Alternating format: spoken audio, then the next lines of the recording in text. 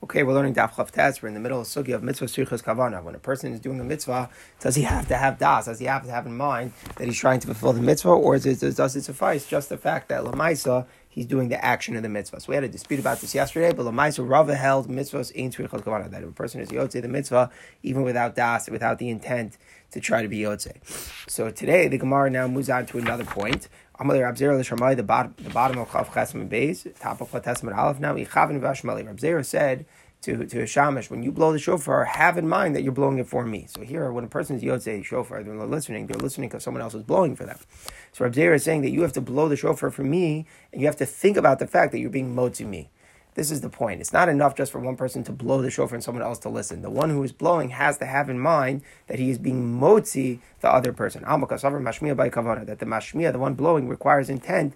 What intent? Not stam that he's doing the mitzvah, but intent that he wants to do the mitzvah for somebody else, that he should cause the listener to be yotze his chiyuv. So Rashi learns, the way Rashi is learning Pshat in the Gemara, to come out that this disagrees with Rava, because Rava holds that when you come to be Yotze mitzvah, you don't have to have kavanah. Mitzvah ein tzrichas kavanah. So according to Rava, presumably, if mitzvah ein tzrichas kavanah, we wouldn't say that the one blowing the shofar has to have in mind that he's being motzi the one listening. We would say it'd be fine even without that. Lamaisa here, the shofar, everything would be fine. It sounds like he's holding Reb Zera that mitzvahs do need kavanah, and then the idea is it's not enough that you have kavanah when you're listening to the shofar. You would also need the one blowing the shofar to have in mind that he is being motzi you as well. So it would seem to be a disagreement with what we learned yesterday.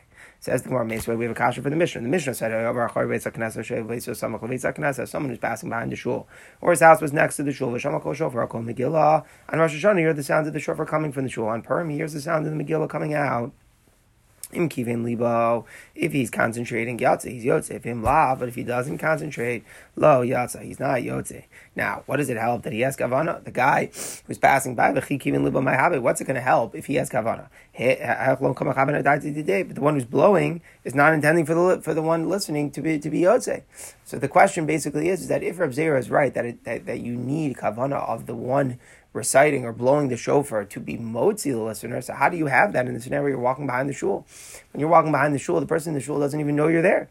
So the Gemara explains, you're dealing with a shliat tzibur, you're dealing with somebody who's reading the Megillah for the whole tzibur, you're dealing with the Baal Takeh in the shul, whose mind is on everybody. Meaning, if your job is a shliat tzibur, you're being motzi the rabbin, then your das is whoever needs to be yotze, I'm being motzi. You don't have to go through, who's here in the shul, is it this person, that person? The das is on the tzibur. So then, as long as the person is walking behind and he wants to be yotze, everything is fine. And we say that the shliat tzibur's das is vague enough for the whole tzibur, and he's included in that. But in a private individual who's blowing and he's not intending to be motzi other people, then even if somebody else would hear it, he in fact would not be yotze, and that's why Reb Zera was telling Hishamash that he had to have in mind to be motzi him. Says the Gemara Tashma. Let's bring another brayta to ask in Reb Zera. The brayta says, "Niskaven shemei v'lo niskaven mashmiya." If the listener had intent, but the one making the shofar sound did not, or niskaven mashmiya v'lo niskaven shomea, the one making the shofar sound had intent, but the listener did not have intent. One of them had an intent, and the other didn't. Lo yatsa. In both cases, the one listening is not yotze. Ad sheiskaven shomea u'mashmiya. We require both the listener and the one making the sound to have intent. So we require both of them to have intent. So what does it mean, both of them to have intent? What type of intent? The intent on the listener is das, to be yotze the mitzvah. But what is the das that we're talking about on the one blowing?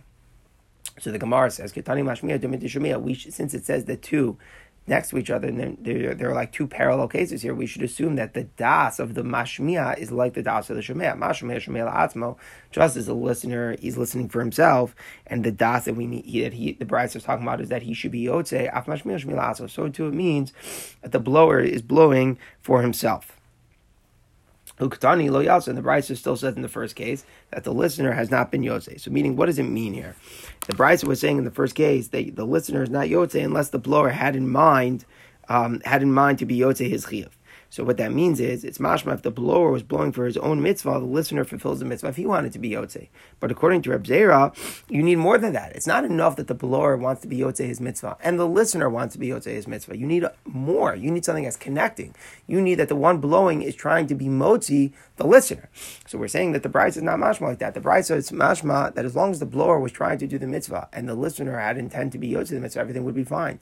You don't specifically need das from the blower that he should be motzi the one listening. So it's a kasha on Reb Zera. It shouldn't suffice that the blower had das to do the mitzvah. We should need more. We should need that he had das to be motzi the listener. So we have a kasha on Reb Zera. So the Gemara says, the truth is machlokas tanam. The Tanya says in one brisa, the listener has to listen for himself, meaning he has to listen with the das to be yotzi his chiyuv.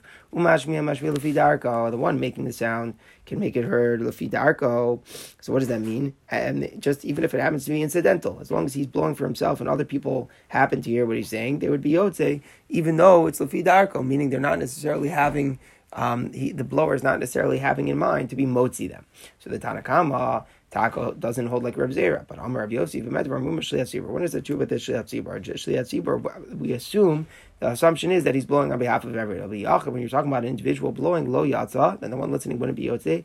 Actually, it's gavin shomei mashmiya, until both the listener and the one making it have specific intent that they want to do it for the listener's mitzvah. So Reb Zera is following Reb Yossi. Reb Yossi here is coming to argue. Reb Yossi is coming to say that it's not enough when somebody randomly blew the shofar for the mitzvah. He has to be blowing it more for the mitzvah of the listener. He has to be having that specific das that is for the das that the listener should be yotze. So that opinion of Rabbi Yossi, that's where Reb Zera is coming held like. So the Maskaros Hadvarim, we had different issues here. We had a machlokes in general of mitzvah srichas kavana or mitzvah ein srichas kavana, and then if we assume that mitzvah srichas kavana, we have now a secondary issue, which is that when you're being yotze a mitzvah through listening to somebody else, does that other person have to know that they're doing it for you to be yotze the mitzvah? Or do we say that it's okay if he just does it for the sake of the mitzvah and you're listening? Is that okay? So we end up saying that that's a dispute in the Amaram and the Tanam. Okay, so now we move to the Mishnah, and we were just talking about, having intent to do the mitzvah. So once we talk about intent for the mitzvah, we talk about a little bit of a milsa agarita, something in agarita where we see kavana being so important. The pasuk says, "Vayak asher yar Moshe yadav v'gavar Yisrael." So this is in Parshas Beshalach. The Jewish people are fighting with Amalek. So it says that Moshe went to the top of the mountain. When he would pick up his hands, then the Jews would win. When he would drop his hands, then the Jewish people wouldn't win. So the question is, Moshe's hands win or lose a battle? Like, how could that be?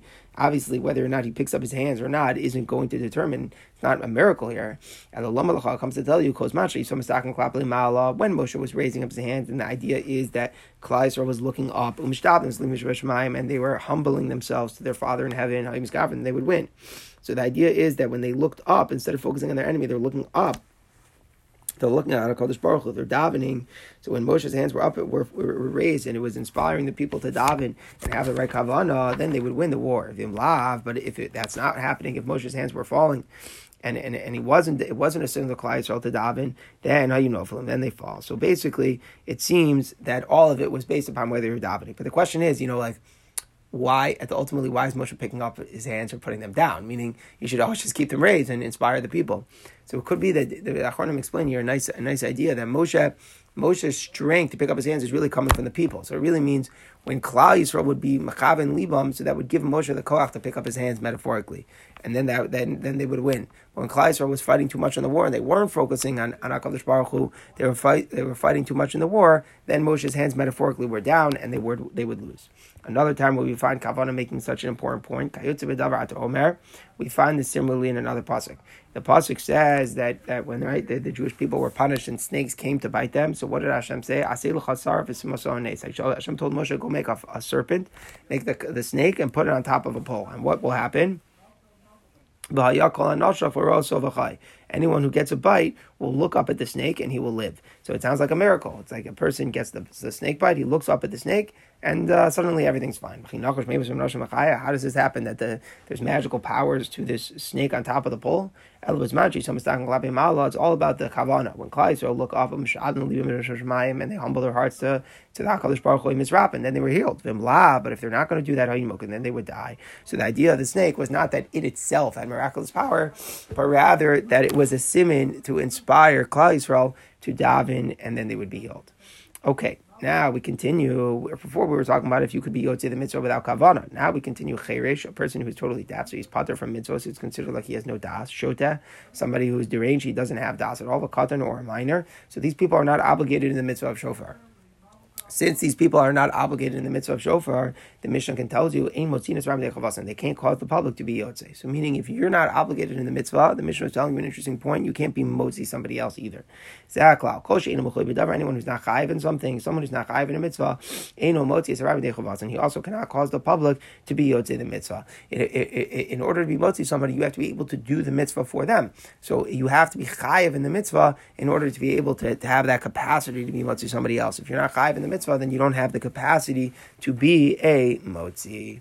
Continues the Gemara, Tana Rabbanan, we learn in the Brayso, shofar. Everybody's chayav to blow the shofar. Kohanim, Leviim, Yisraelim, whether you're Kohen, Levi, Yisrael, Gerim, someone who converted, Avadim, Shulchan, and a freed slave, Tumtum, Androgynous. These are people, their gender is unclear. Tumtum is a suffix, Androgynous displays signs of both.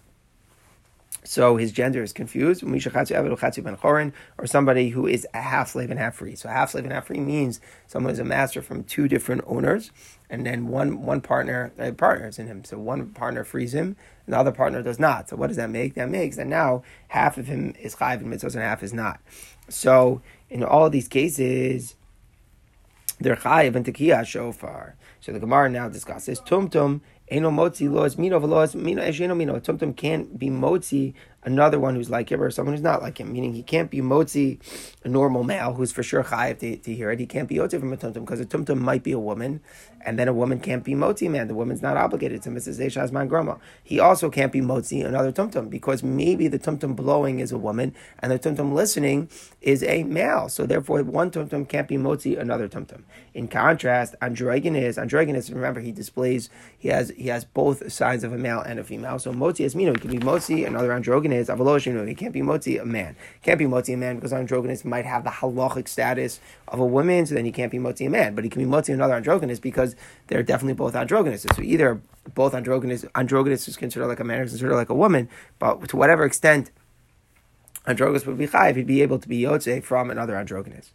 If I have someone who's a half slave and half free, he can't be motzi someone else who is like him. One half slave cannot be motzi another half slave, and he can't be motzi someone who is for sure a totally freed person. So it seems like we're going to see this a little bit more in the Gemara coming up, but the half slave, like there's part of him that's chayiv and part of him that's pater. So he's not totally obligated. So since he's not totally obligated, he can't be motzi someone who's totally obligated. But more than that, we're saying a bigger novelty is that he can't be motzi even somebody else who is somewhat obligated. And that's hard to understand, right? He's somewhat obligated, so why can't he be motzi someone else who's somewhat obligated? So it seems like it's not like divisible. It's like there's a part of him that's free and a part of him which is not. So he can't produce the sound that is m'chuyev tekiyah even for somebody else who is half obligated, but we'll see the details coming up in a second here in the Gemara. So first the Gemara analyzes the first part of the Brayso. Amar Mar. We said Hakol chayiv tekiyah shofar kohanim levim Yisrael. Everyone's chayiv, whether it's a Kohen or Levi Yisrael. Says the Gemara Pshita. If these people want to be obligated, who's obligated? Meaning, like, that is Klal Yisrael. Why do you have to specifically speak out Kohen Levi Yisrael? So the Gemara answers Kohanim Yitzrichale. It's the novelty here is that even Kohanim are chayiv. You may have thought to say, what does it say about Rosh Hashanah? It should be a day of blowing. One day of blowing. So I would say the implication is that the Torah is only obligating in the mitzvah of shofar someone who's obligated just once a year to blow the shofar. So most people in Klal Yisrael should be chayiv because the only time they have to blow the shofar is today on Rosh Hashanah. But regarding Kohanim, they're obligated to blow all year round. When karbanos were brought, they're supposed to blow the chatzrotzos. So since they're chayiv and tekiyos all year round, so they're not included in this special day of Yom Teruah. The pasuk implies that who's mechuyev? Someone who's mechuyev only this one day a year. So I would say it's an exclusion of Kohanim from the mitzvah. I would say they're not chayiv. The Tana therefore tells us that everybody's chayiv, even Kohanim. Says the Gemara, what's going on? You're saying that they normally blow the shofar all year round because they blow the chatzrotzos midami. That's not true. Hasam chatzrotzos shofar. There, it's true that they're blowing the trumpets, but they're not blowing the shofar all year round. So this is the only day a year that they would blow the shofar. So again, we're saying that the Torah says that it's a day that you blow the shofar, which implies that it should be the only day a year that the person is blowing the shofar. Fine, but that shouldn't exclude the Kohanim just because all year round they blow the trumpets. What's the connection?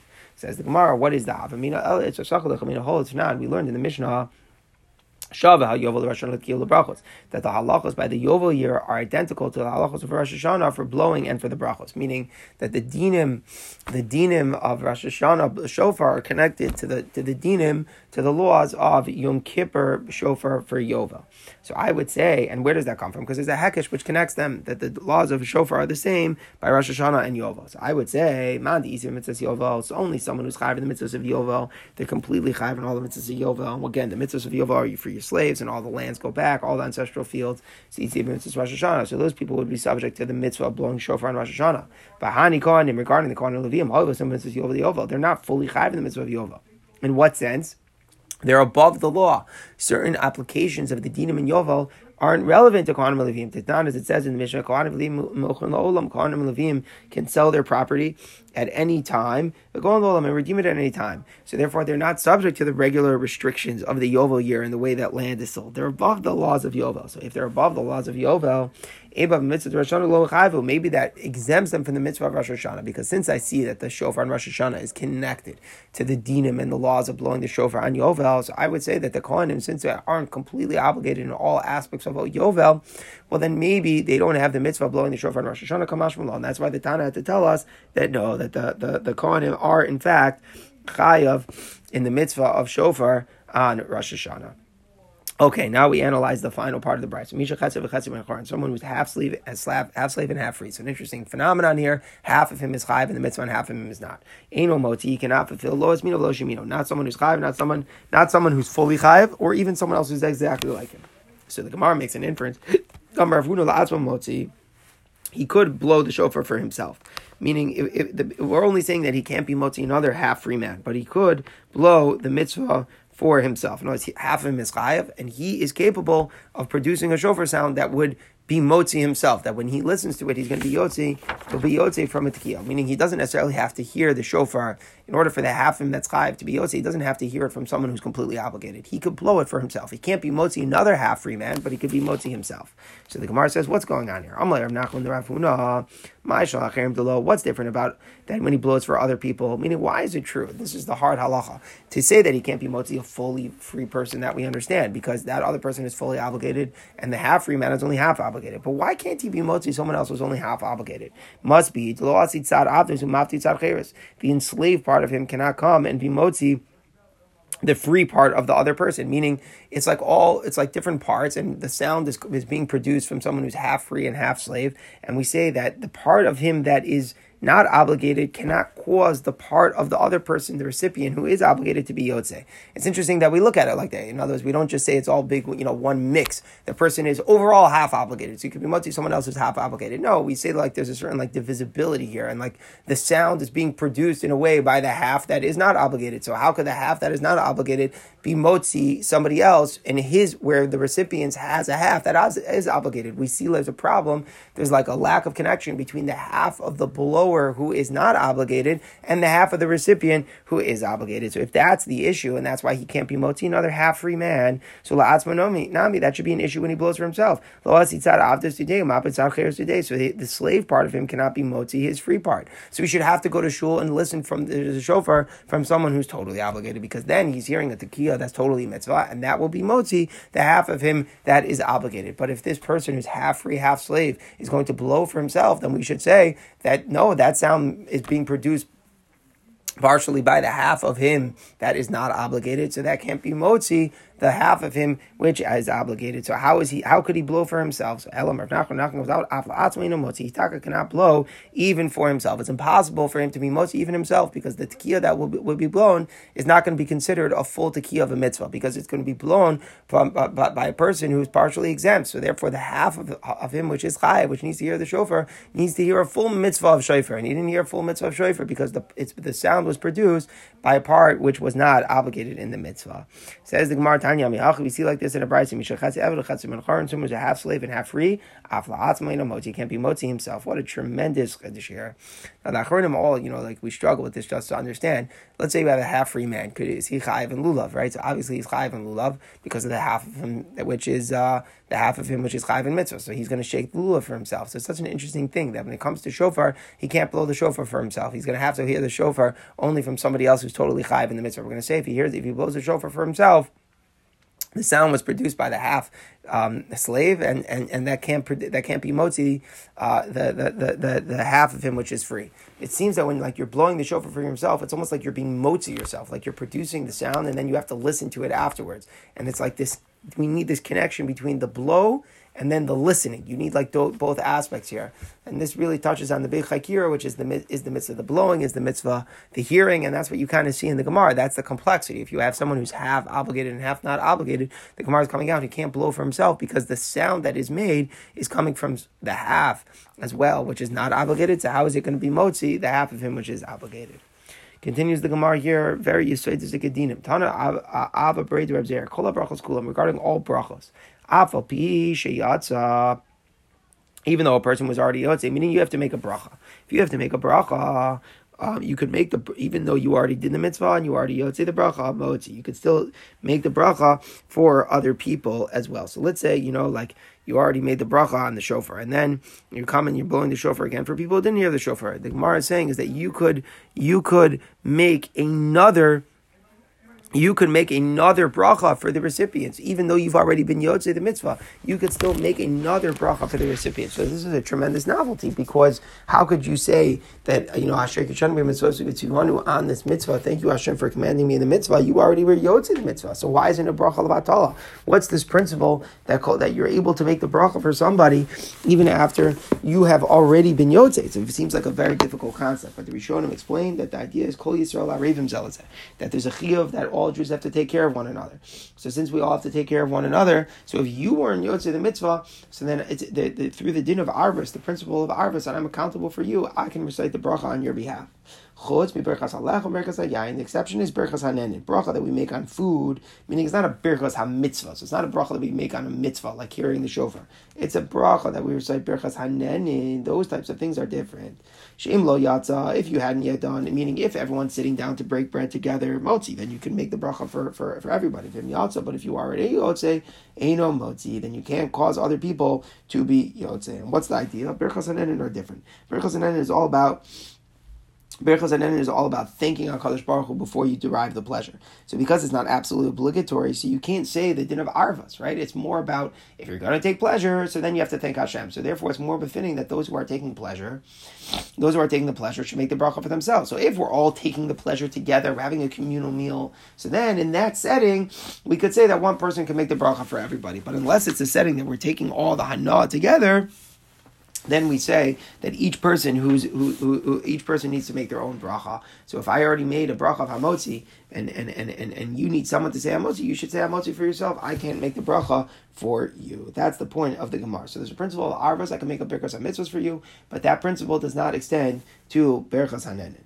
So the Gemara asks, "By Rava has a shaila. Top of the base berchas halachim shel matzah. What about when you make the bracha before eating matzah on Seder night? So before you eat matzah on Seder night, you're going to make obviously two brachos, hamotzi and also al-chilas matzah. So one of them is the berchas ha-mitzvah, but the berchas ha-motzi there is the berchas hanenin. But on the other hand, you're obligated to make the berchas hanenin. It's like a funny scenario. Normally you don't have to eat bread. Here you're obligated to make the berchas hanenin. So what would the halacha be in that case? Or another example, berchas hayan shel kiddush hayam. What about the bari piragafen by kiddush? So there again, it's a berchas, it's a bari piragafen, but you're obligated to say the bari piragafen because you're obligated to make kiddush. So in that case, what's the halacha? Do I say kivin dechovahu, since it's an obligation to eat matzah or recite kiddush? Ma'apik, so one yid could be motzi another yid. Even if you already, let's say, yotzei kiddush, you could be motzi somebody else in kiddush. It's a bari piragafen, but since it's a chiyuv to make the bari piragafen, so then I could do it. No, it's not. It's the nature of the bracha is nenin, which is rishos, and therefore I cannot be motzi you for somebody else. So it's a very lumdish question. Berchas ha-mitzvos I could be motzi you. Berchas hanenin I can't be motzi you. What about a berchas hanenin which is obligatory? That's the suffix here in the Gemara. Could I be motzi with them or not? So the Gemara says Tashma. Let's bring a proof. The Amar Rashi said Yavina be'er papi. Papi says if he would make kiddush. Then his sharecroppers would come in from outside, have him mekadosh, he'd make kiddush again. So what do we see? We see that a person could make kiddush even though they were already yotzei kiddush, despite the fact that there's a berchas hanen, there's a ber piragafen in there. The Gemara says Tan Rabbana Leifras Alden Prusel Archin. A person can't break off a piece of bread for his guests and can ochel mam unless he's eating with them. So the idea here is that hamotzi is a regular bracha. It's a discretionary, so you can't recite it for your guests unless you're obligated, unless you're sitting down There's an obligation to eat. So he could break bread for his children and other people, and other people in his house, to train them. Meaning, for chinuch purposes, you're allowed to make the bracha even though you're not eating. It's very interesting. When it comes to stam regular people, there's nothing compelling you to do it, so then you're not allowed to make the bracha unless you're actually eating with them. But as chinuch, to train the children of brachos, you could. When it comes to Hala and Megillah, afal pishe yatz, even though we already yotza, motzi, you're still able to be motzi other people.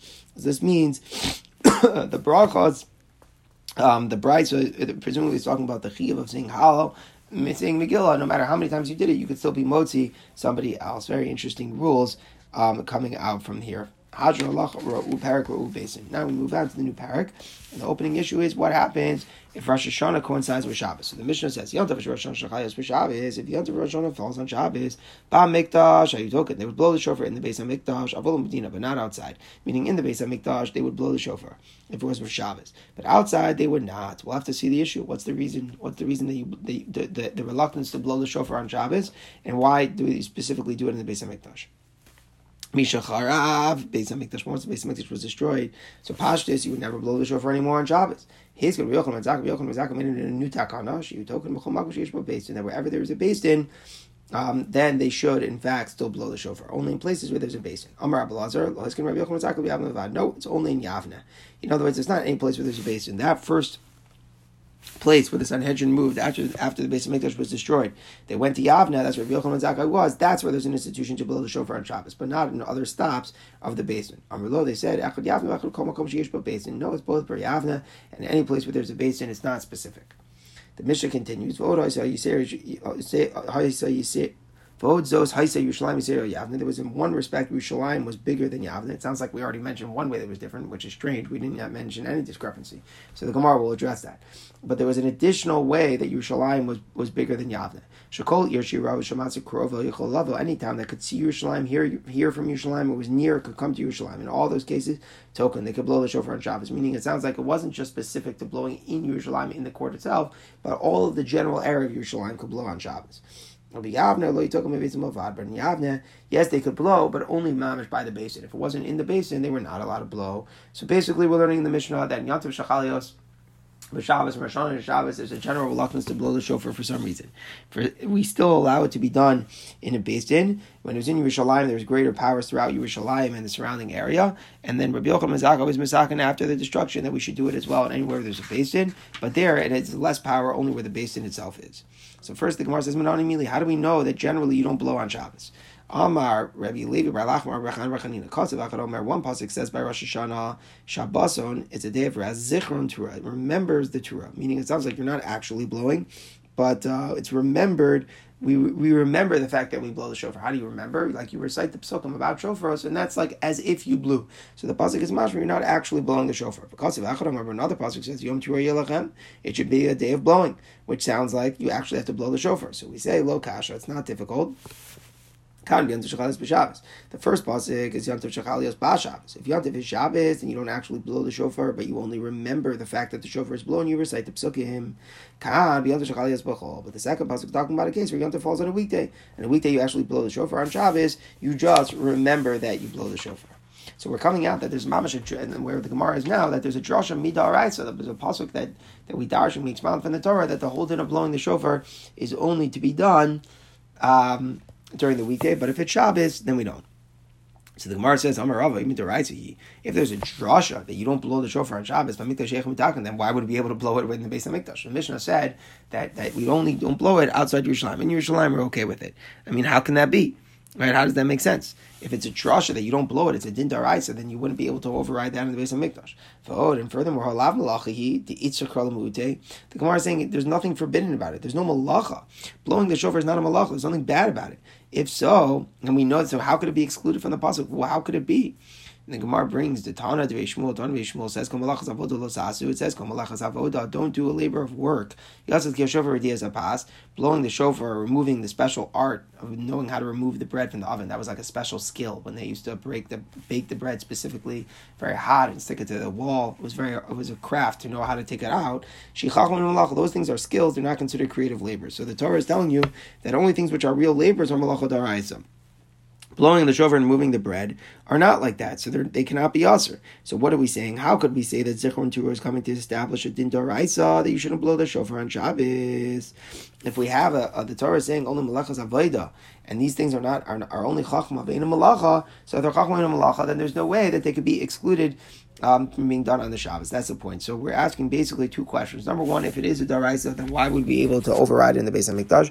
And number two, we're asking that there's no way that there really could be a din daraisa not to blow the shofar on Shabbos. The Gemara says, Elam Ravam Daraisa Mishra Shari 100%. It's totally mutter to blow the shofar on Shabbos by Daraisa Lav Rabbanan the Kazarba. It was a takana midrabbanan not to blow if Rosh Hashanah was Shabbos. The Rabba like Rav Dama Rabba Kulchem Tkiyah Shofar. Everybody's obligated. Ve'ena Kol Bekim Tkiyah Shofar, but not everyone necessarily is an expert to know how to do it. Gezerah, the rabbis made a decree. Shemit Len Biyado. We're concerned somebody's going to hold the shofar in his hands. And carry it in the street as he goes to an expert to learn how to blow it. He was over on the halacha of carrying 4 amos of Mishras Rabin. That's aser.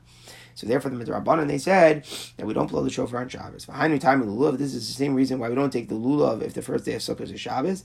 The Megillah, this is the same reason why we don't read the Megillah on Purim, which is on Shabbos. So it's Xer Midrabanan. So now we understand. So since it's only Xer Midrabanan, the Rabbanan weren't gozer in the Beis HaMikdash, and then we're saying that in the Beis HaMikdash are more careful, and then that was Rabbi Yochanan Zakai's takana that posed the destruction of the Beis HaMikdash. Actually, you're allowed to blow anywhere where there is a Beis Din.